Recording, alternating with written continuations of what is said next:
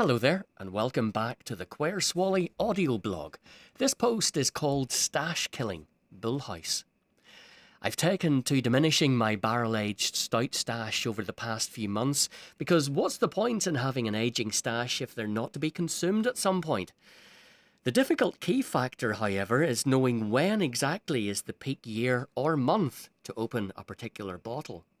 Different barrel-aged beers reach peak maturation at different times, and as we're all different, we prefer different tastes from our stash. You still with me?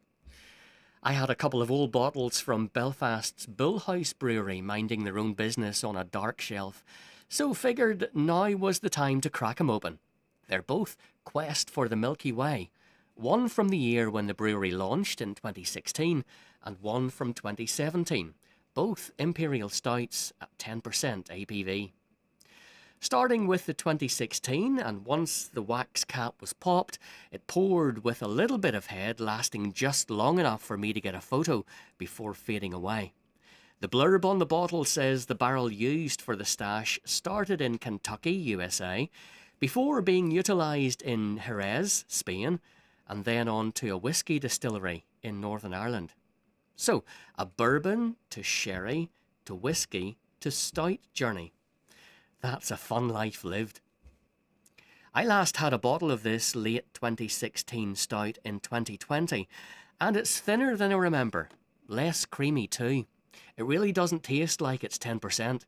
There's a wee touch of spiced whiskey lurking in there, alongside a deep red fruitiness and some sweet oaky bourbon. It's still enjoyable, but I feel it's way past its peak, which may have been around 2020. If you have a bottle squirreled away, get it opened now and let me know how yours is faring. On to the 2017 offering, and once it's popped, again minimal head and initially little to no whiskey flavour. Very similar to the previous bottle. There's faint evidence of its 10%, but a small steam of whiskey does emanate a bit further down the glass. However, the 2017 bottle retains a lot of its creamy chocolate flavours, so plus points for that. Thankfully, no autolysis off flavours in either of these bottles, and that's always a worry when cellaring for a prolonged period of time.